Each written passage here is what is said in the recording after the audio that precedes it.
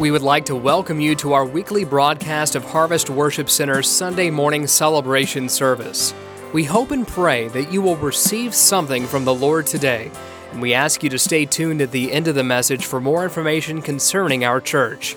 Again, thank you for joining us today. About this series, we're going to be talking about miracles, and we're going to be going through different miracles in the Old Testament, New Testament, and talking about what those mean. But today, to get us started, we're going to talk about preparing for a miracle. And I believe with all my heart that God is ready to do great things. Now, the greatest miracles, and I will probably say this many times during this series, is when someone's saved. That is the only miracle that doesn't have an expiration date on it. Miracles cease. The Bible says there comes a time when they cease. You've heard me say this. Lazarus is not still walking around. He had to, that's a bummer, isn't it? He had to die twice. So Lazarus is not walking around somewhere, in the Middle East saying, "Man, I can't wait till the Lord comes back and I can finally get some rest." No, he perished again. The ones that were cleansed of their leprosy, which we're going to focus on that today, but they tasted of death. Miracles have an expiration date. The only miracle that doesn't have an expiration date is when you give your heart to Jesus. Amen. And we are celebrating the Independence Day of our nation.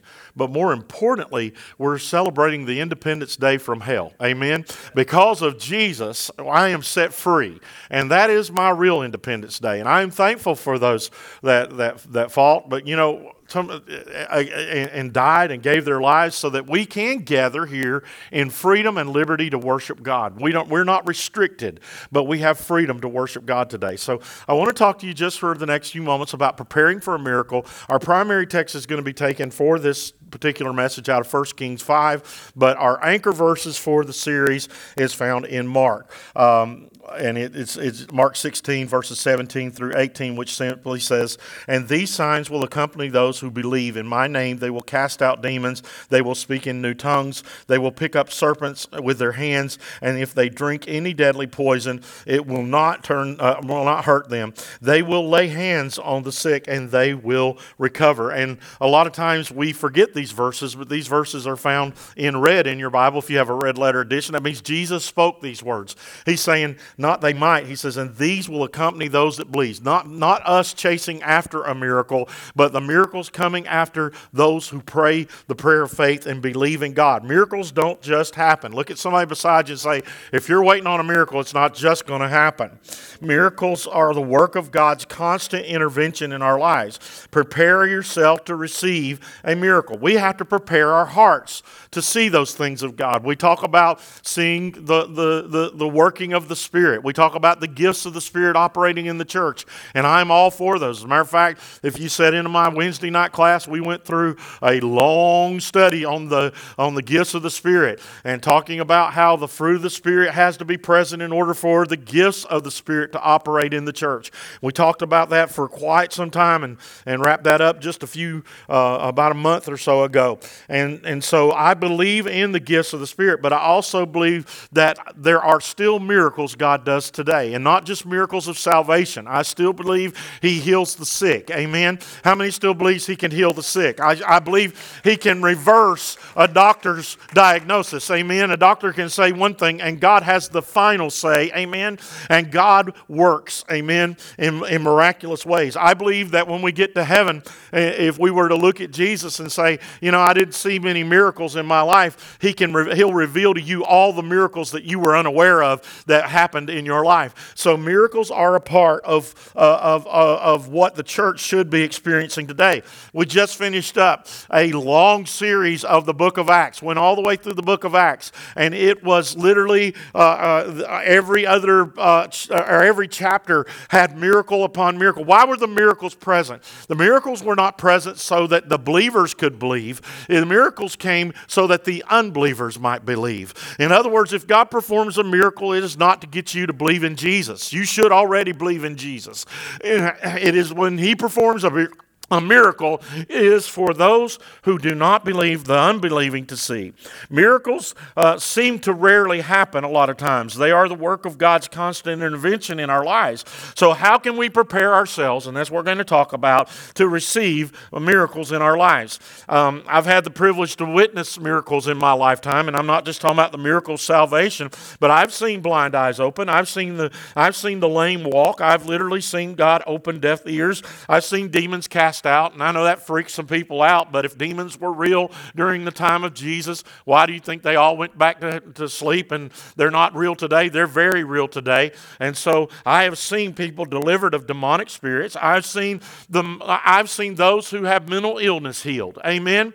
I've seen God bring them. As a matter of fact, I've shared with you about the time I walked through depression. God brought me out of that. That's a miracle. Amen. That's a miracle. God brought me out of that. I give God the glory for that.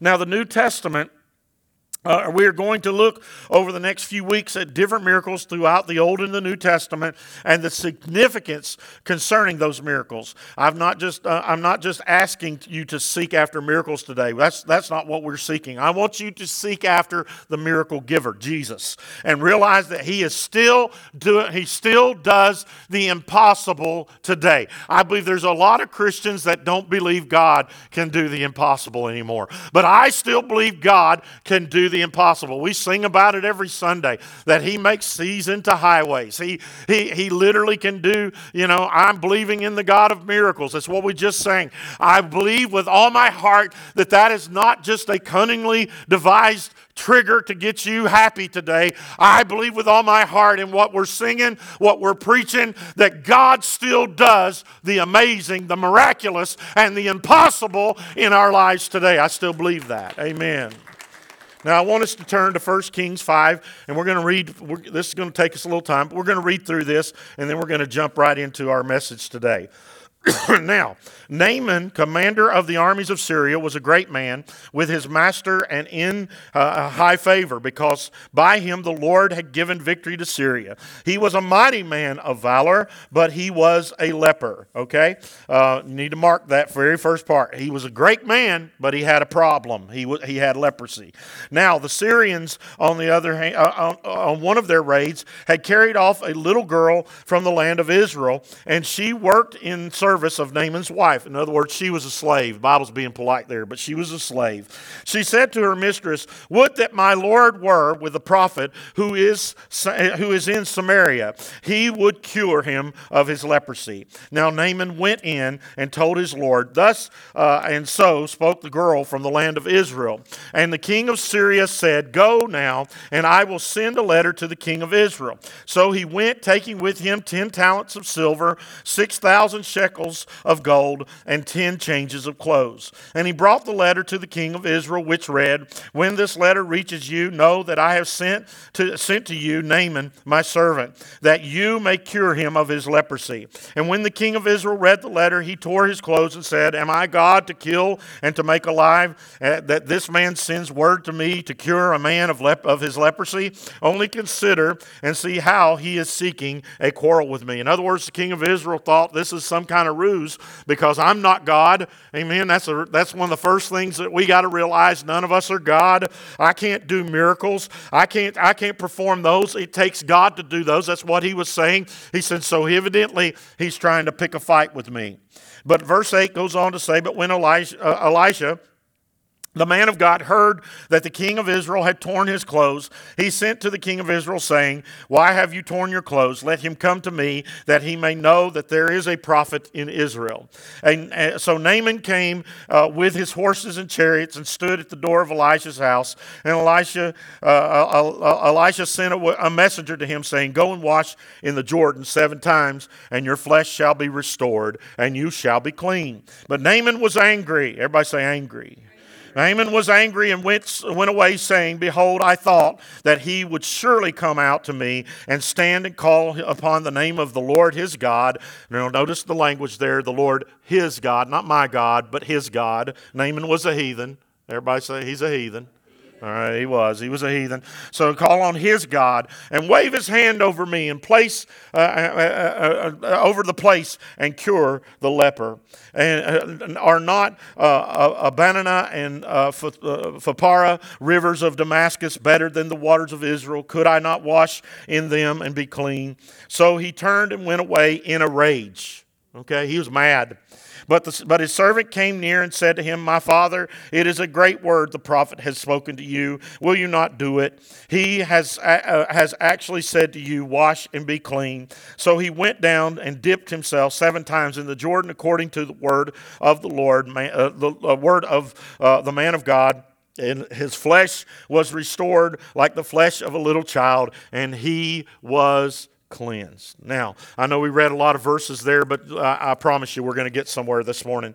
Naaman is a desperate man. First of all, he is a desperate man, and he has an incurable problem. He has a problem that only God can deal with. He has something that is impossible for him to handle on his own. He needs the help of God. So that's number one. This is a situation that is not something he can take care of. He has leprosy, and leprosy, by the way, a lot of people don't realize leprosy still exists. We now know that leprosy is a disease of the nerves. It literally attacks the nerves. The nerves become dead, and so someone can get a scratch on them and they don't realize that the nerves are dead, and they don't feel the scratch, they don't feel the pain. Infection sets in, and what actually causes the flesh to rot away is called gangrene. A gangrene sets in and it kills, and so they don't get the treatment they need, and that is the disease of leprosy. And so when a lot of people think it was just grievous sores, those sores came because they were untreated, because they could not feel the injury or they couldn't feel the hurt. So Naaman was afflicted by leprosy. Leprosy was one of the most horrifying diseases, still one of the most horrifying diseases that you can contract. But it was especially horrible in the days of Naaman, because you became an outcast. You became someone that no one wanted anything to do with, because they felt like you got leprosy. If you were around lepers, you're going to get leprosy. They know a lot different today, but this was in ancient times.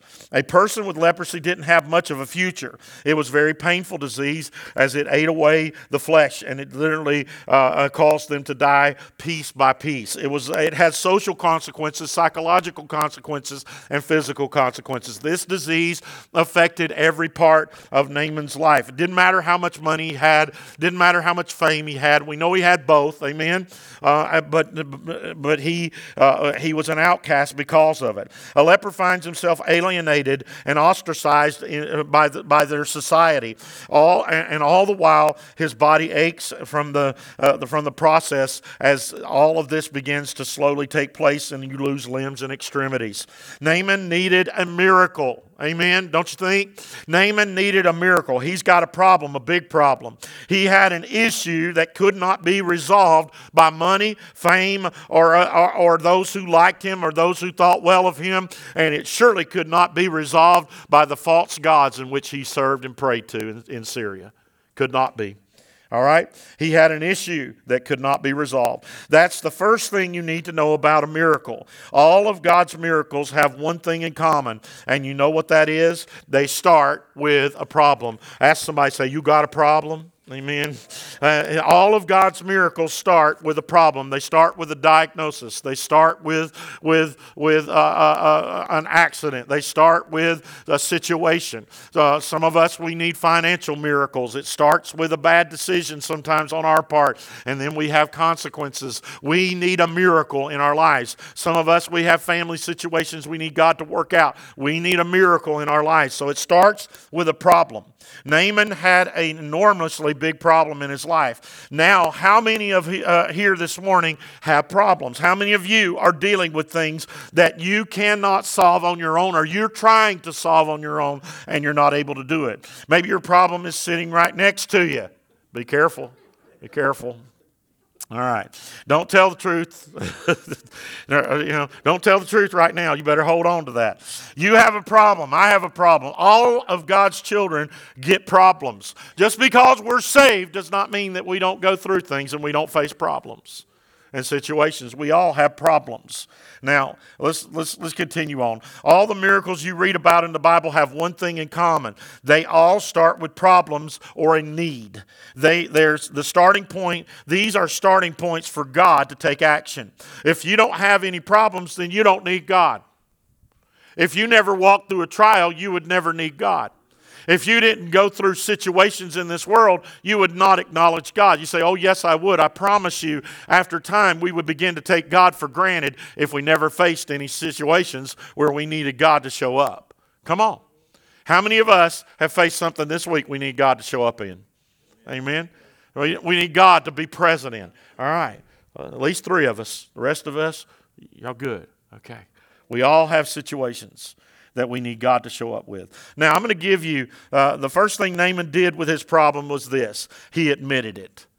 He admitted he had a problem. Naaman was willing to look at the things for what they were, not what he wished they were, but what he was willing to acknowledge. He brought his problem into the light. And this is where I believe why we don't see a lot of miracles today is because Christians are great at hiding their stuff.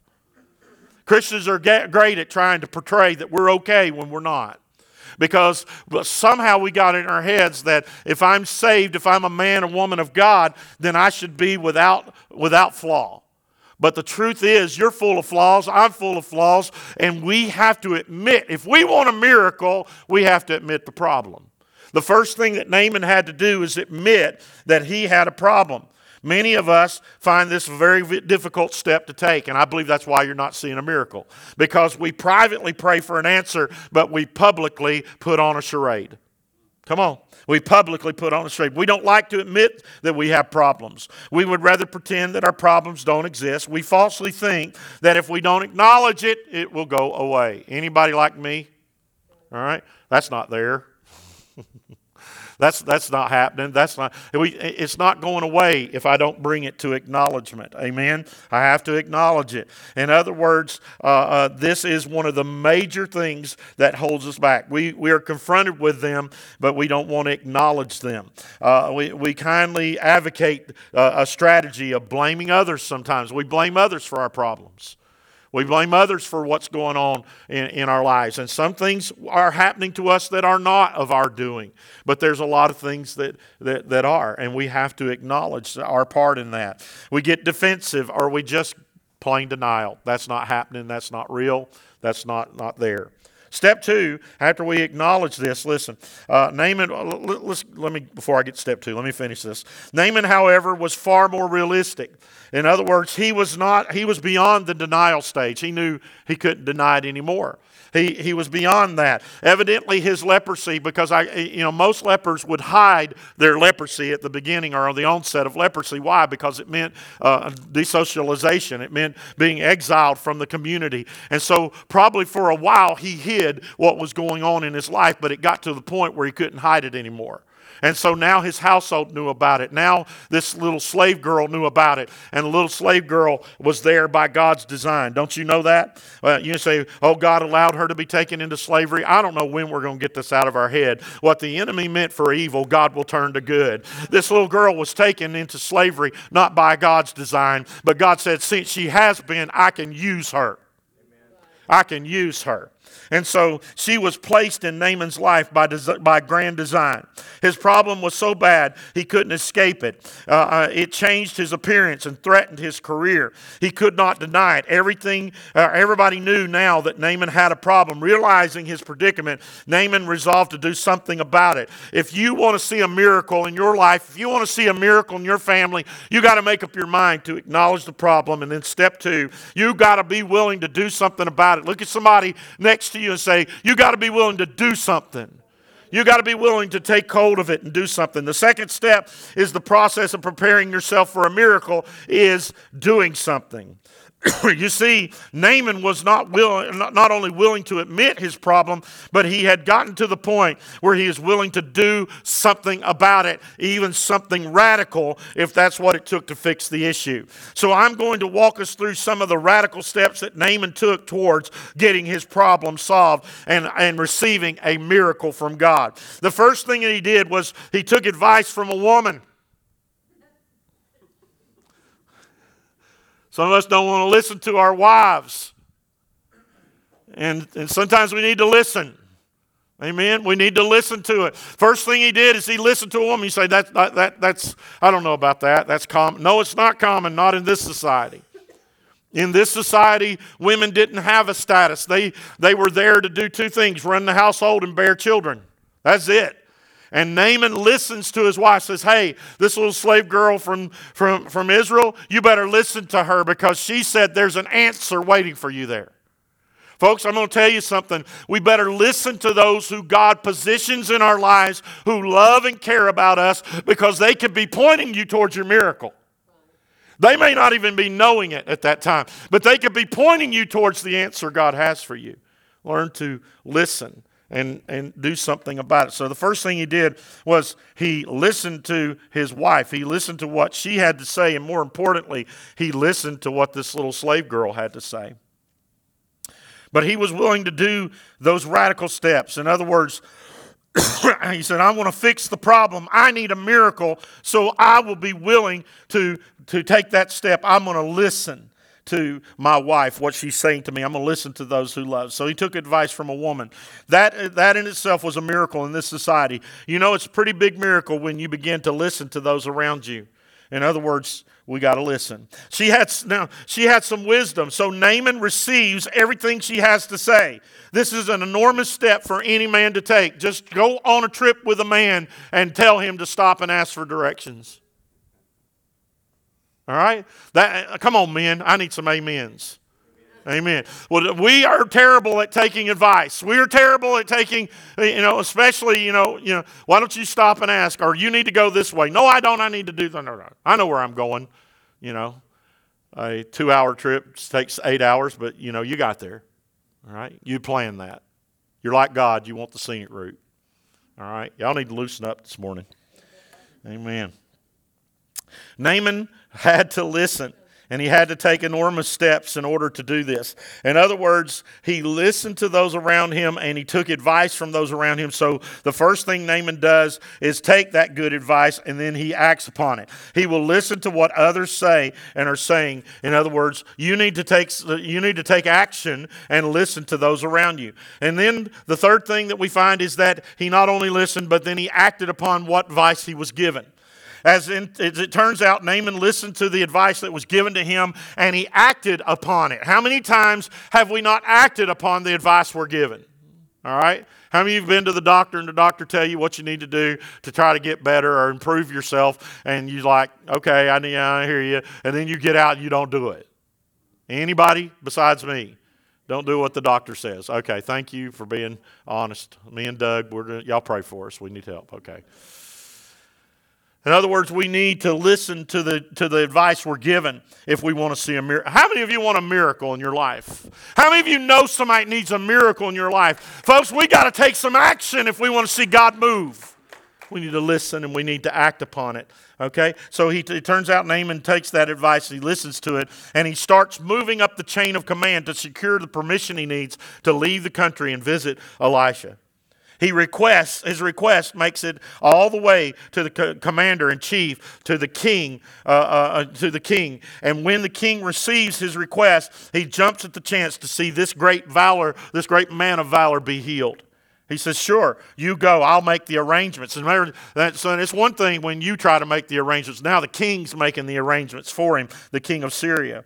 Do you see what I'm getting at here? Naaman was willing to do whatever he needed to do to see an answer to his problem, to receive the miracle that he needed in his life. And I think the church gives up when God says, okay, I want to do a miracle in your life, and here's what you need to do. And we won't humble ourselves to listen and then take action.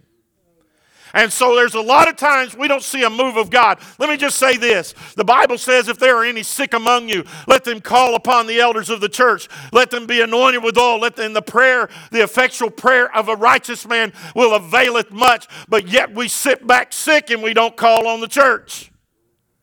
In other words, we get the advice from the Word of God, but we don't take action. We got to learn to take action if we want to see a miracle. In other words, step 3, after we've done all of this, is to do what? to be willing to sacrifice. Naaman's willingness to sacrifice further establishes the groundwork for a miracle. In other words, I've shared this with you all the time. Everybody wants to go to heaven, but look, before you'll ever have a crown, there's a cross to bear. Amen. We want a crown, but we don't want to bear a cross. We want to see God move, but we're not willing to die on that die daily, as Paul said we need to, in order for Christ to live through us. That takes some effort on our part. That takes some sacrifice on our part. I don't know, but I feel like there's a spirit that has entered the churches in America, especially where we think we can just sit back and God will just keep pouring it out. But I'm telling you, God is looking for a church that will listen, take action, and see God do some things that He wants to do. Amen. But we got to take action.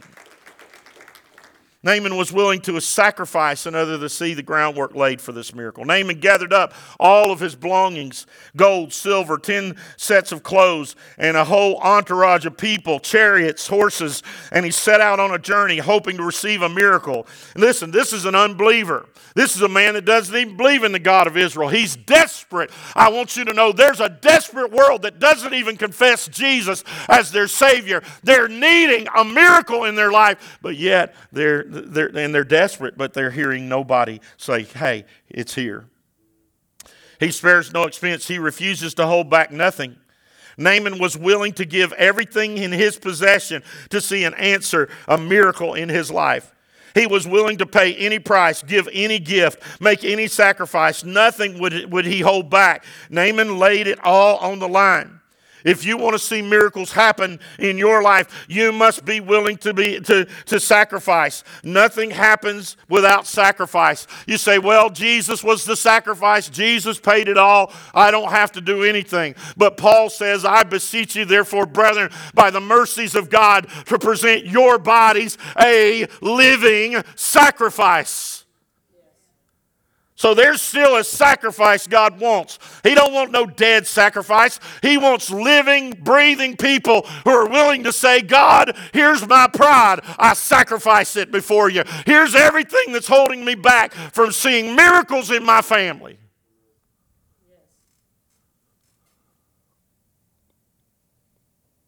Whatever I need to do.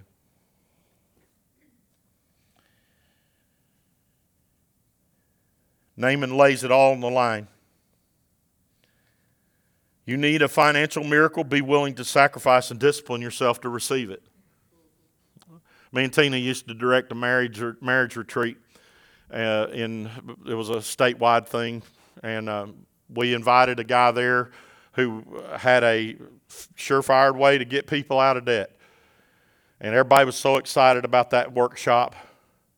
But when he began to present his plan of how you can get out of debt, you saw notebooks closing because nobody wanted to pay the price.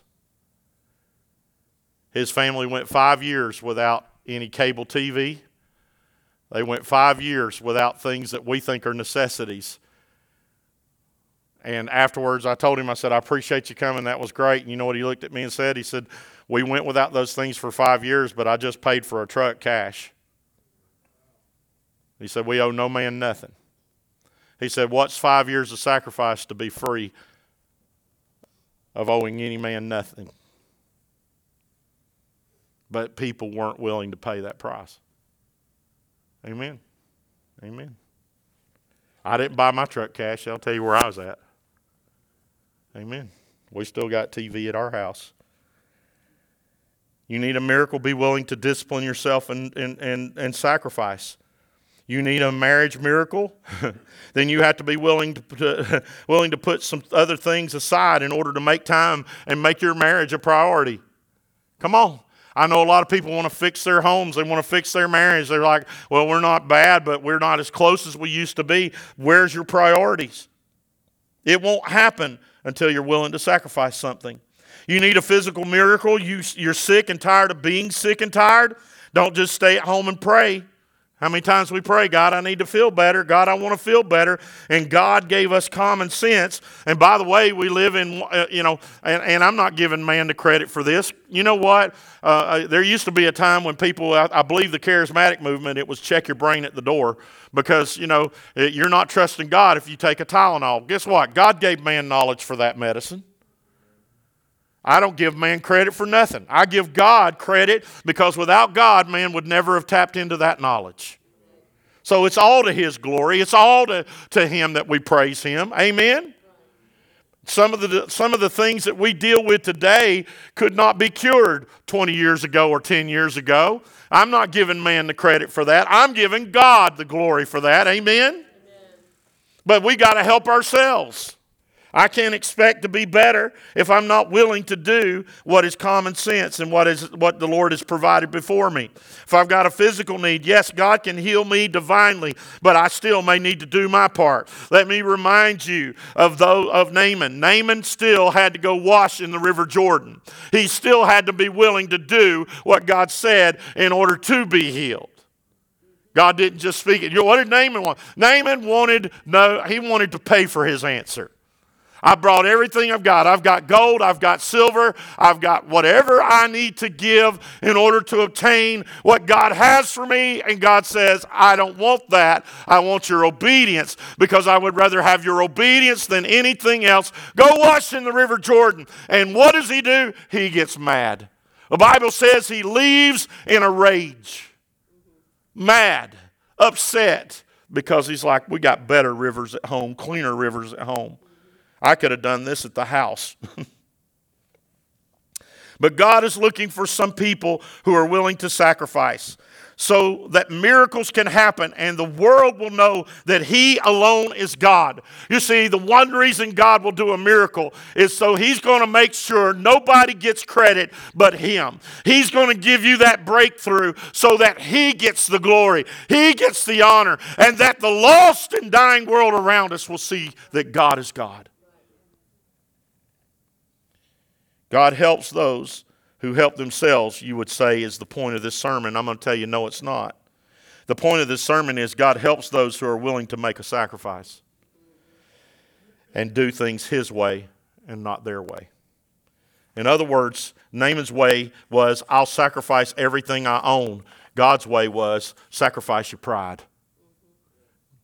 I don't want your money, I want your pride. Pride is keeping a lot of people from miracles. You remember the story of the 5 loaves and fishes found in Mark? This was the only miracle Jesus performed that was recorded in all 4 Gospels, Matthew, Mark, Luke, and John. Only miracle is in all 4 Gospels. That's how important it was. Jesus is teaching a multitude of hungry people, and all of a sudden He takes 5 loaves of bread and 2 fishes, and He gives lunch to the whole crowd, and the whole crowd is filled, and there's remnants left over, 5 baskets of the remnants left over. How did Jesus, Jesus needed the 5 loaves and the 2 fish? No, Jesus didn't need the 5 loaves and the fishes to feed the crowd. This was God. He could have caused manna to rain down in the wilderness. He could have done anything He wanted to feed the crowd. What was the lesson behind this? Sometimes in order to see the miraculous, we have to give to Him what seems mundane.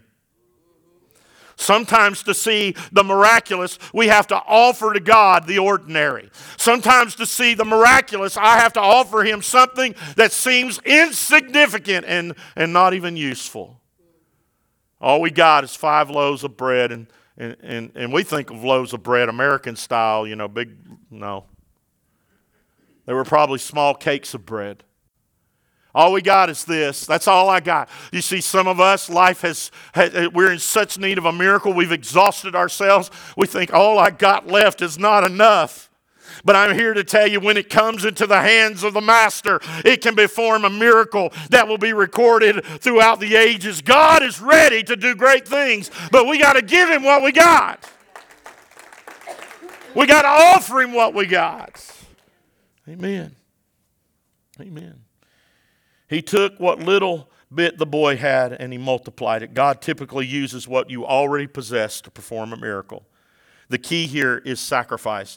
Naaman had to be willing to sacrifice more than just his finances. A different kind of sacrifice is what God required. Now, as many of you know, sacrifice comes in many ways. Naaman here had put the ultimate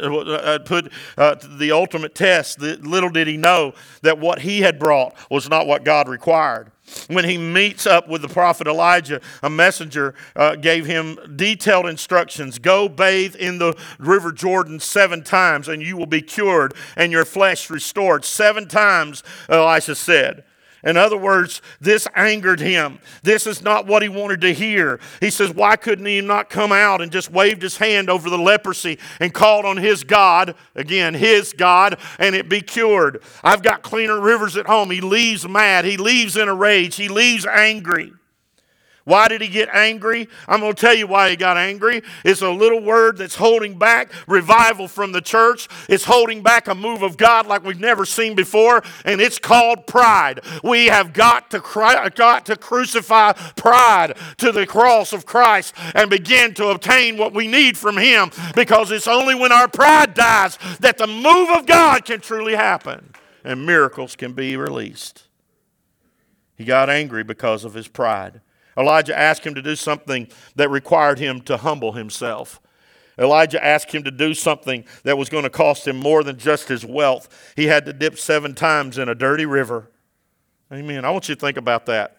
You're needing a healing from the Lord, and you come. I'll just make myself the prophet for today. You come to me and you say, Pastor, I need to talk to you, and I won't even come to the door. I send Paige out or Peyton out.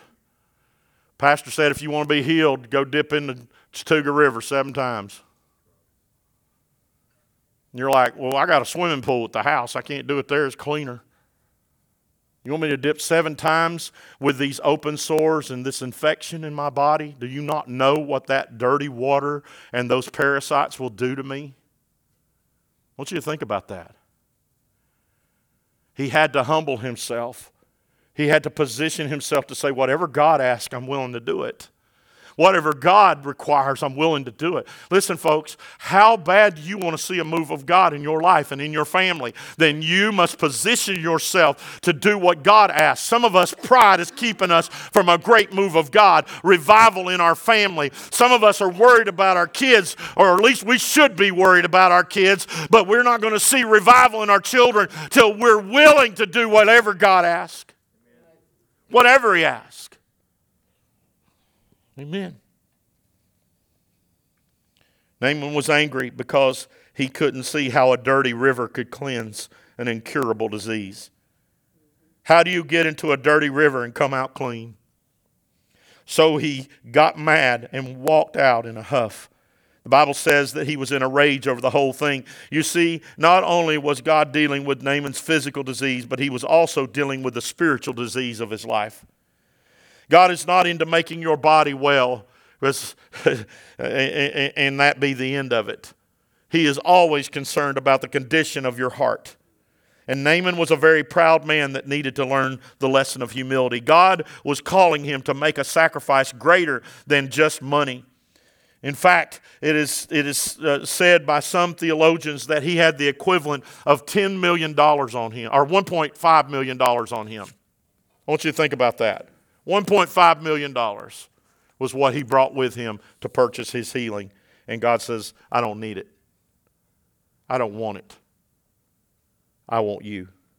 It took some time and Naaman came around, but Naaman came back to his senses and dipped his diseased body in a dirty river 7 times. And when he took the plunge the 7th time, he came up with skin like a child. I want you to hear me today. It may take a time that you have to be willing to dip yourselves in the blood of Jesus. I've never understood, because I've got a blood stain on me before, and it's hard to get blood stains out. But I've never understood how we can be dipped into the blood of Emmanuel that is dripped from His body and poured in His body and come out white as snow. But all I know is it happens every single time a sinner comes to Jesus. We are washed in blood and we come out white as snow. I don't understand how that works. All I know is it does work, and God is ready to do it again.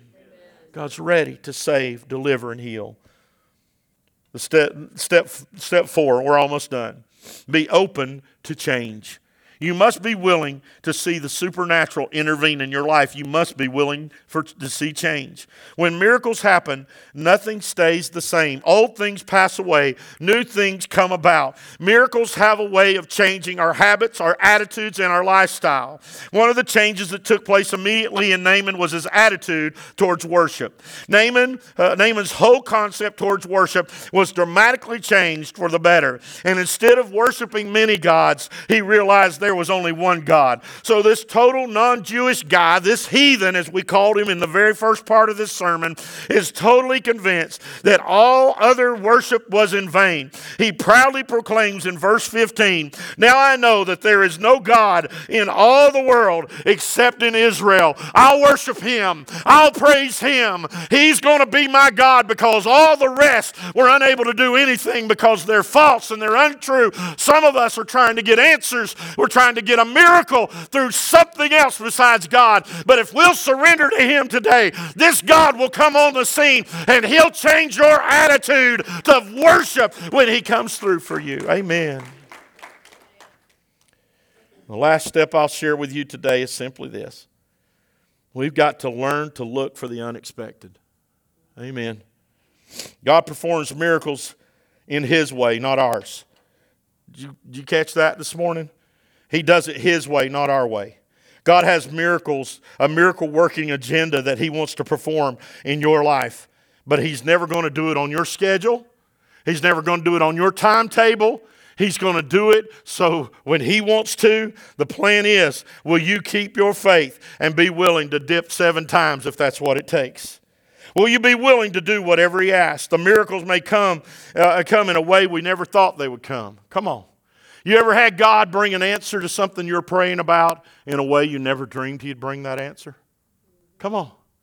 In other words, you're looking for it to happen this way and God comes a total different direction, but it's still a miracle. We've got to quit anticipating how and just start expecting, do it, God, when. We just got to start living our lives in expectation of a move of God. If you don't expect it, it ain't going to happen. God is God and we are not. Amen? And sometimes He chooses to work in ways that we never would choose to work in. In all my thinking, I would have never dreamed of feeding thousands with 5 loaves of bread. Amen? And 2 fish. In all my ways of thinking, I would have never dreamed about spitting on the ground, making mud, and rubbing it in a man's eyes and saying, "Go wash." In all my ways of thinking, if I'd have been writing this story, I'd have had the prophet walk out and really put on a show. Come on. And Naaman be healed in a miraculous way, visibly to everyone around me. But you know what that does? That brings man glory, not God. Think about that. When God comes in a direction you haven't been praying but still brings the miracle. Amen. I had somebody come to me, they were praying for a financial miracle in their family. And then a few weeks later they came to me complaining that they were getting a lot of overtime. And when they started complaining about the overtime, I just said, "Well, praise God." "What do you mean, praise God?" "Man, they're working me to death." "Didn't you ask God to help you with a financial miracle?" I think they thought an angel was going to hover down and write them a check. God moves in ways that we don't count on sometimes. Are you looking for an answer this morning? Quit worrying about how He does it and just begin to praise Him because you know it's coming in His way and in His time. Will you stand?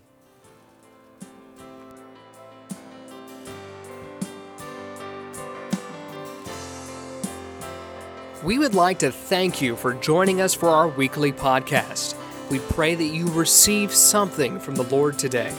Please share your prayer requests and testimonies with us by emailing us at trionhwc@gmail.com. If you would like more information concerning Harvest Worship Center, you can visit our website at trionhwc.com. We would love for you to visit us in person sometime. Our services are held at 9 a.m. and 11 a.m. every Sunday. Children's worship is during our 11 a.m. service. If you would like to give to the ministries of Harvest Worship Center, you can also do this by clicking the Giving tab online. Once again, we would like to thank you for joining us today, and we pray you have a blessed week.